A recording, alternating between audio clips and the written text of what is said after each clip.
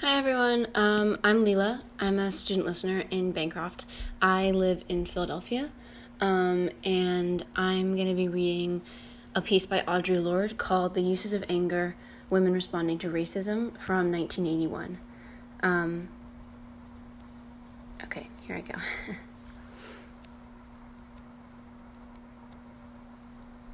Racism. The belief in the inherent superiority of one race over all others, and thereby the right to dominance, manifest and implied. Women respond to racism. My response to racism is anger. I have lived with that anger, ignoring it, feeding upon it, learning to use it before it laid my visions to waste for most of my life. Once I did it in silence, afraid of the weight. My fear of anger taught me nothing. Your fear of that anger will teach you nothing also. Women responding to racism means women responding to anger. Anger of exclusion, of unquestioned privilege, of racial distortions, of silence, ill use, stereotyping, defensiveness, misnaming, betrayal, and co-optation. My anger is a response to racist attitudes and to the action and presumptions that arise out of those attitudes.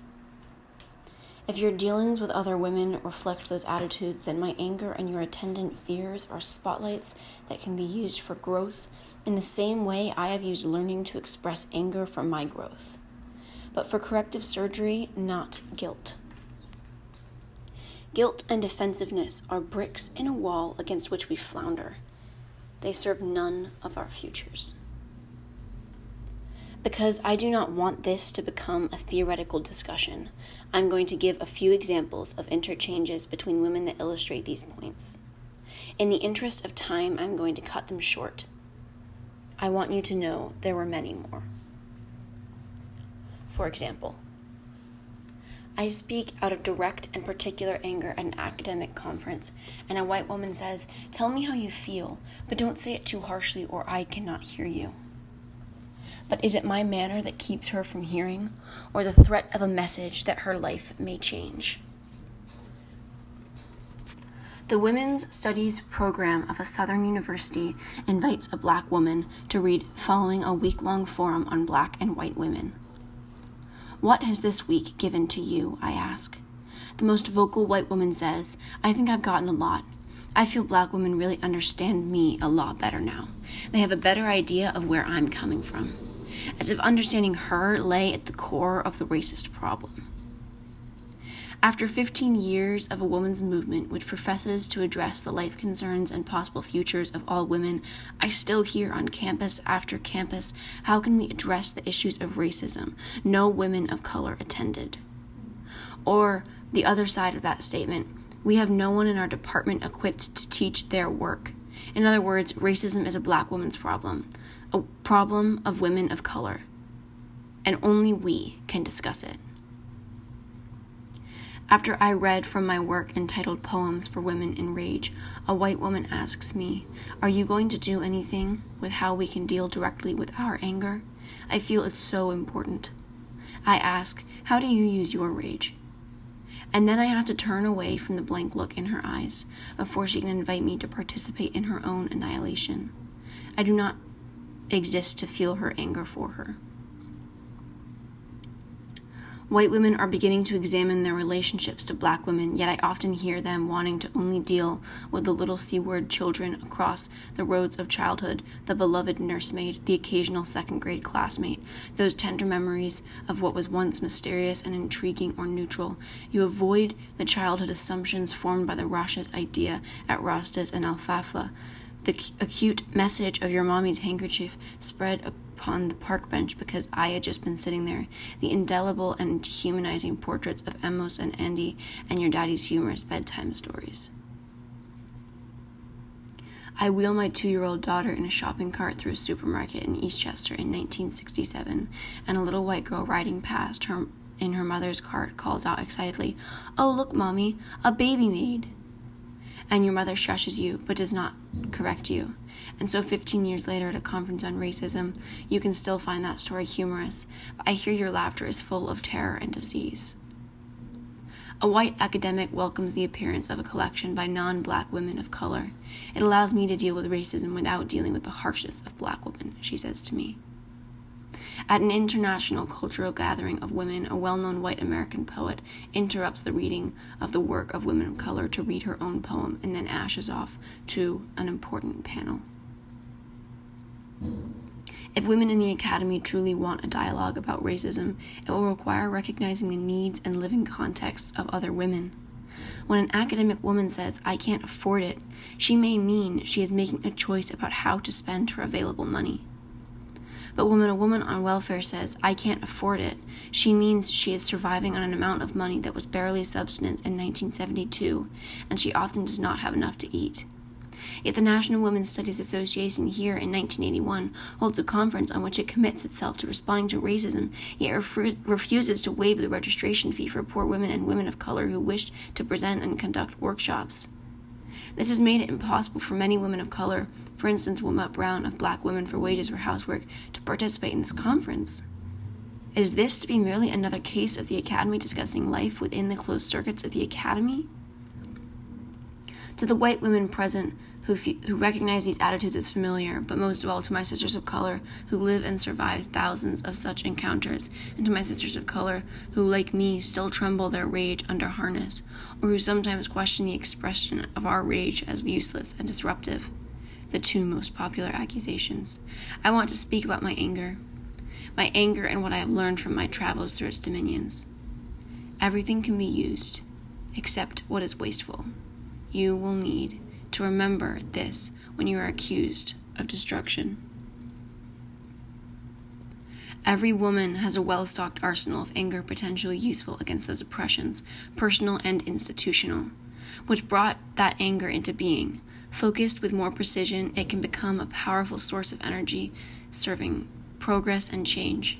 And when I speak of change, I do not mean a simple switch of positions or a temporary lessening of tensions, nor the ability to smile or feel good.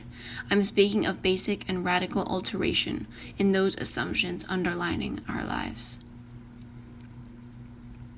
I have seen situations where white women hear a racist remark, resent what has been said, become filled with fury, and remain silent because they are afraid.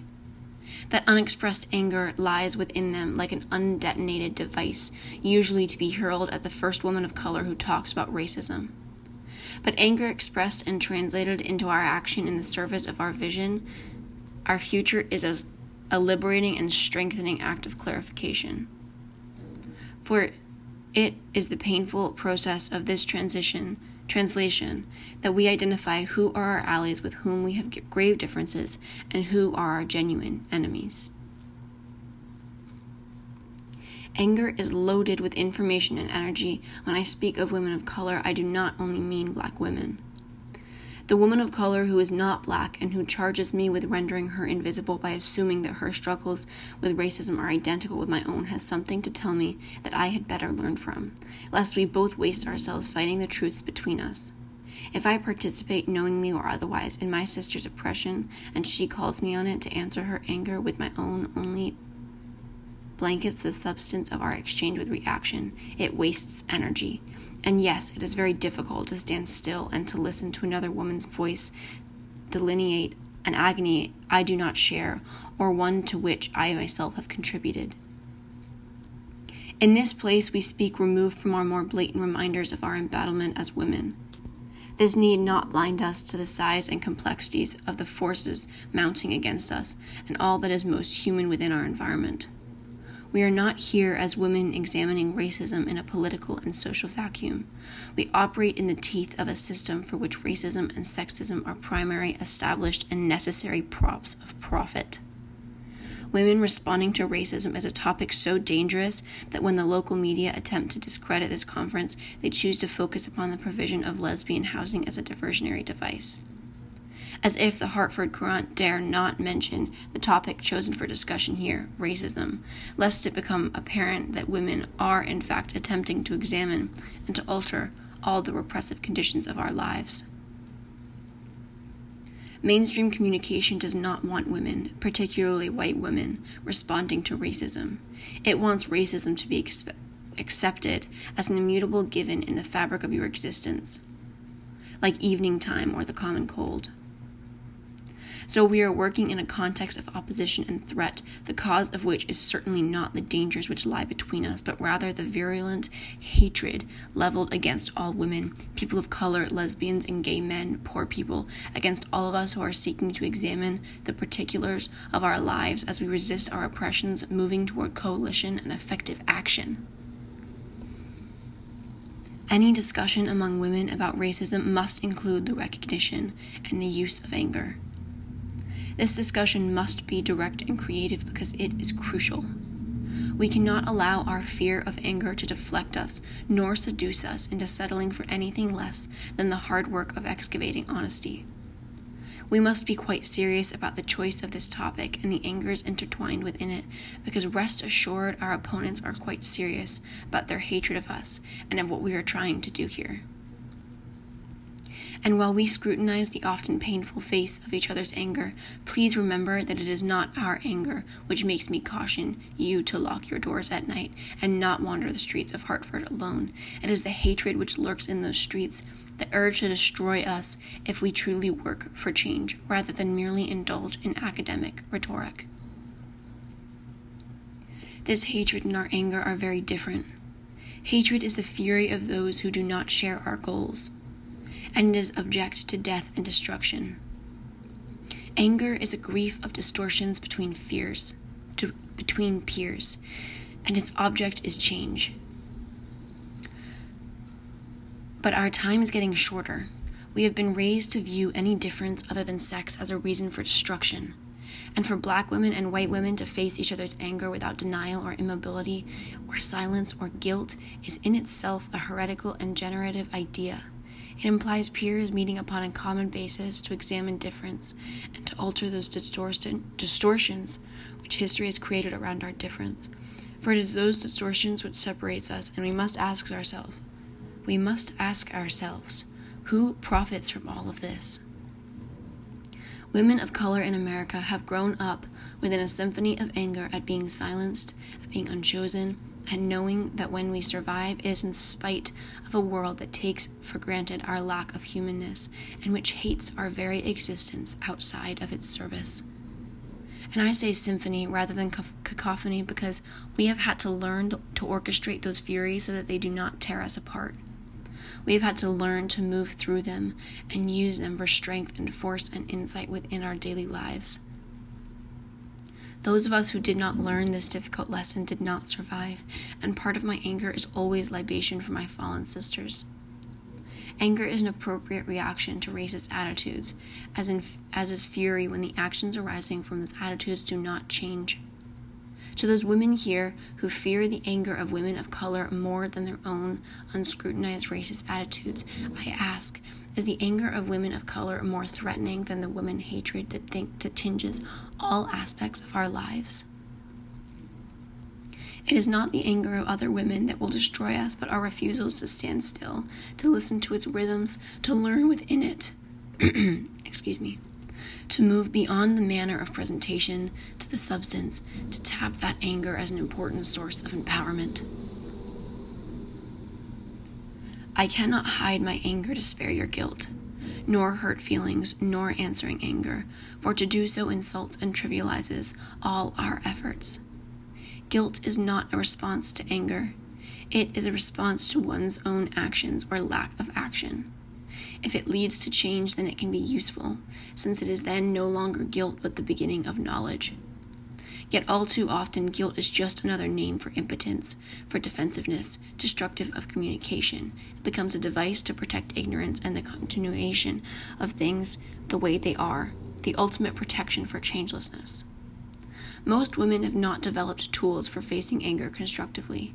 CR groups in the past, largely white, dealt with how to express anger, usually at the world of men. And these groups were made up of white women who shared the terms of their oppressions.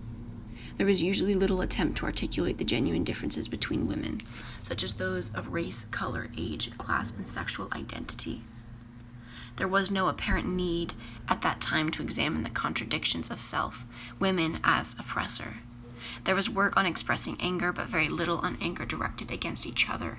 No tools were developed to deal with other women's anger except to avoid it, deflect it, or flee from it under a blanket of guilt. I have no creative use for guilt, yours or my own. Guilt is only another way of avoiding informed action, of buying time out of the oppressing need to make clear choices, out of the approaching storm that can feed the earth as well as bend the trees. If I speak to you in anger, at least I have spoken to you. I have not put a gun to your head and shot you down in the street. I have not looked at your bleeding sister's body and asked, what did she do to deserve it? This was the reaction of 2 white women to Mary Church Terrell's telling of the lynching of a pregnant black woman whose baby was then torn from her body. That was in 1921, and Alice Paul had just refused to publicly endorse the enforcement of the 19th Amendment for all women, by refusing to endorse the inclusion of women of color, although we had worked to help bring about that amendment. The angers between women will not kill us if we can articulate them with precision, if we can listen to the content of what is said, with at least as much intensity as we defend ourselves against the manner of saying. When we turn from anger, we turn from insight, saying we will accept only the designs already known, deadly and safely familiar.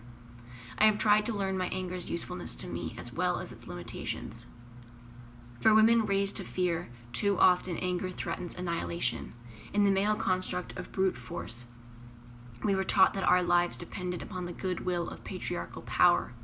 The anger of others was to be avoided at all costs because there was nothing to be learned from it but pain, a judgment that we had been bad girls, come up lacking, not done what we were supposed to do. And if we accept our powerlessness, then of course any anger can destroy us.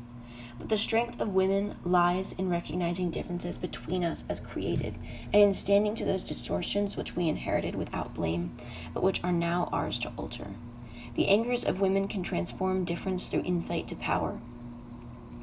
For anger between peers births change, not destruction. And the discomfort and sense of loss it often causes is not fatal, but a sign of growth. My response to racism is anger. That anger has eaten clefts into my living only when it remained unspoken, useless to anyone. It has also served me in classrooms without light or learning, where the work and history of black women was less than a vapor. It has served me as fire in the ice zone of uncomprehending eyes of white women who see in my experience and the experience of my people only new reasons for fear or guilt. And my anger is no excuse for not dealing with your blindness, no reason to withdraw from the results of your own actions. When women of color speak out of the anger that laces so many of our contacts with white women, we are often told that we are creating a mood of hopelessness, preventing white women from getting past guilt, or standing in the way of trusting communication and action. All these quotes come directly from letters to me from members of this organization within the last 2 years. One woman wrote, "Because you are black and lesbian, you seem to speak with the moral authority of suffering." Yes, I am black and lesbian, and what you hear in my voice is not fury, not suffering, anger, not moral authority. There is a difference. To turn aside from the anger of black women with excuses or the pretext of intimidation is to award no one power. It is merely another way of preserving racial blindness, the power of unaddressed privilege, unbreached, intact. Guilt is only another form of objectification. Oppressed peoples are always being asked to stretch a little more to bridge the gap between blindness and humanity. Black women are expected to use our anger only in the service of other people's salvation or learning, but that time is over.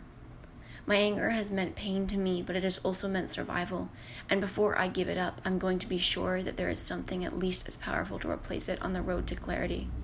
What woman here is so enamored of her own oppression that she cannot see her heel print upon another woman's face? What woman's terms of oppression have become precious and necessary to her as a ticket into the fold of righteous, away from the cold winds of self-scrutiny? I am a lesbian woman of color whose children eat regularly because I work in a university. if their full bellies make me fail to recognize my commonality with a woman of color whose children do not eat because she cannot find work, or who has no children because her insides are rotted from home abortions and sterilization, if I fail to recognize the lesbian who chooses not to have children, the woman who remains closeted because her homophobic community is her only life support, the woman who chooses silence instead of another death, the woman who is terrified lest my anger trigger the explosion of hers. If I fail to recognize them as other faces of myself, then I am contributing not only to each of their oppressions, but also to my own. And the anger which stands between us then must be used for clarity and mutual empowerment, not for evasion by guilt or for further separation. I am not free while any woman is unfree, even when her shackles are very different from my own. And I am not free as long as one person of color remains chained, nor is any of you. I speak here as a woman of color who is not bent upon destruction, but upon survival. No woman is responsible for altering the psyche of her oppressor, even when that psyche is embodied in another woman. I have suckled the wolf's lip of anger, and I have used it for illumination, laughter, protection, fire in places where there was no light. No food, no sisters, no quarter. We are not goddesses or matriarchs or edifices of divine forgiveness. We are not fiery fingers of judgment or instruments of flagellation. We are women forced back always upon our woman's power.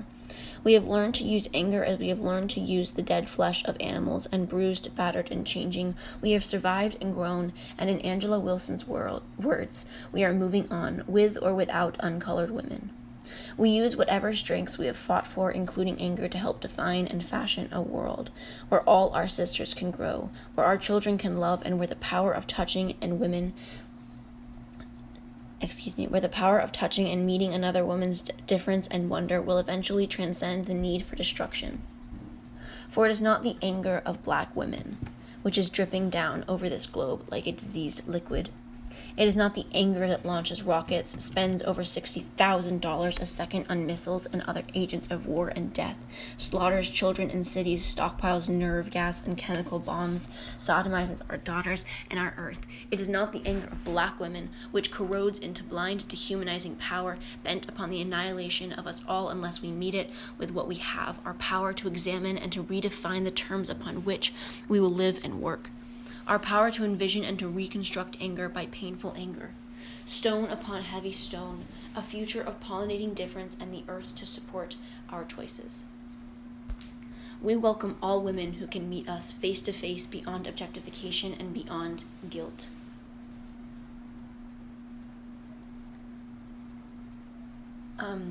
I used to go to Quaker school, and this thing we used to do called a moment of silence, I think it's widespread, but that's where I know it from.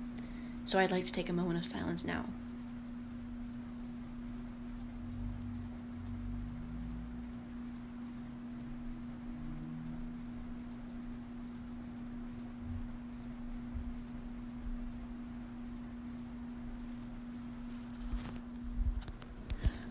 As I'm sure you've noticed, I made a lot of mistakes. And when I made the first few, I was thinking, oh, it's fine, I'll just finish this and then I will make a new one. But I've actually decided I think I'm going to submit this one instead, because if I were reading this in person, I would definitely have made a lot of mistakes. So I thought that it would be more real, I guess, if I submitted the one with all of my original mistakes. Okay, I cannot wait to see you all, or to meet you all, and I hope you're all safe and healthy and happy. Okay, I love you.